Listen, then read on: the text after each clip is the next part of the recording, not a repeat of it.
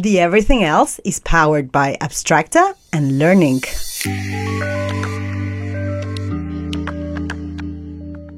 Hello. Welcome to Soundbite. We are using a stopwatch to talk about topics of interest. Today, in our 5-minute conversation, we are talking about pride and rainbow washing. Are we ready? Let me set the stopwatch. Such an interesting topic.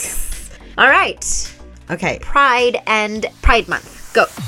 It's Pride Month on social media. We see all these logos of all these companies with the colors of the rainbow. All right. So what do we do about them? Do you not feel pressure? I felt pressure to put something and to color my logo rainbowy because I felt that I wasn't doing enough. But what does that even mean? I mean, what does that mean when I put a rainbow on my logo? What are we talking about? What is pride?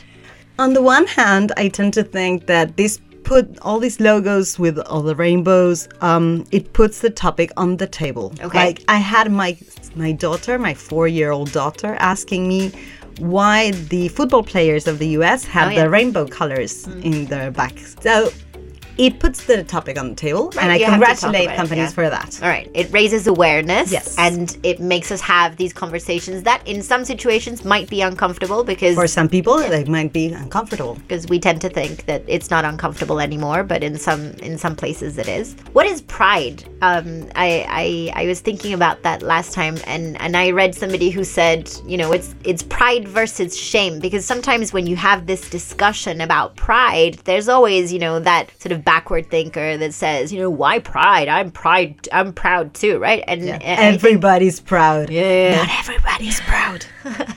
No, exactly. I don't know if my whisper has been heard, but not everybody's proud, and we know that. Yes. We've talked about shame and how bad shame is for our mental well-being a lot. Yes. Right? And I think in this case, when we're talking about, what are we talking about when we're talking about pride? We're talking about being queer, gay, all of this. Yes, we are, but also being okay with being different, with each of us being diverse and being different in our own ways.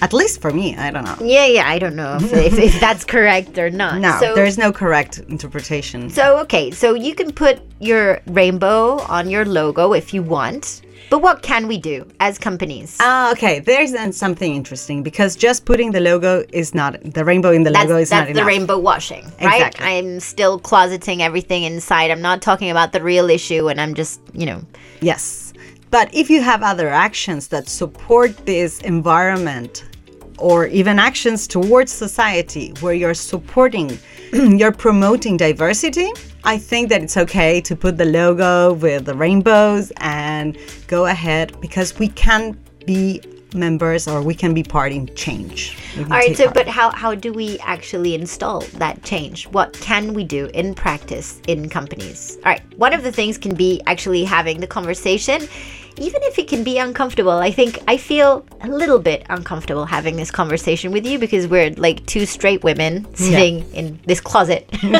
We are in the closet, I feel like I might say something that is wrong, or that might be misconceived. I was we have a zero tolerance policy to discrimination, and I was actually giving this seminar or this webinar, whatever, to my team on what to do if somebody misrespected somebody, and we have this system where it's not just the person who is bullied or attacked, someone else calls it out. Exactly. And there was this gay guy in the team, openly gay, very supported by everybody. But I felt uncomfortable talking about it because I feared that I might say something wrong and it could be misinterpreted. And I'm feeling it right now. Exactly. So one of the things I think that we can do, if you are not particularly in that situation, is open up the conversation so that we feel comfortable discussing it, because that's part of learning and unlearning. You don't know that you have to unlearn things until you actually speak to somebody that shows you what you have to unlearn. So not judging? Not judging on both sides, opening up the conversation, raising awareness, like you said. And raising awareness that not everybody is in the same level of awareness. because in some places it might seem very obvious. Laws can support and be very supportive and give all the warranties that you need, but in other places it doesn't, and lots of people still feel these feelings of inadequacy. And I think also open the space to talk about the regulations maybe that are not fair for binary and non-binary. I think that a lot of our legal system is sort of, male, female, and that's it, very binary. Yes. I think it was pretty good for 5 minutes. We could go on for a long time. What do you think? Let us know.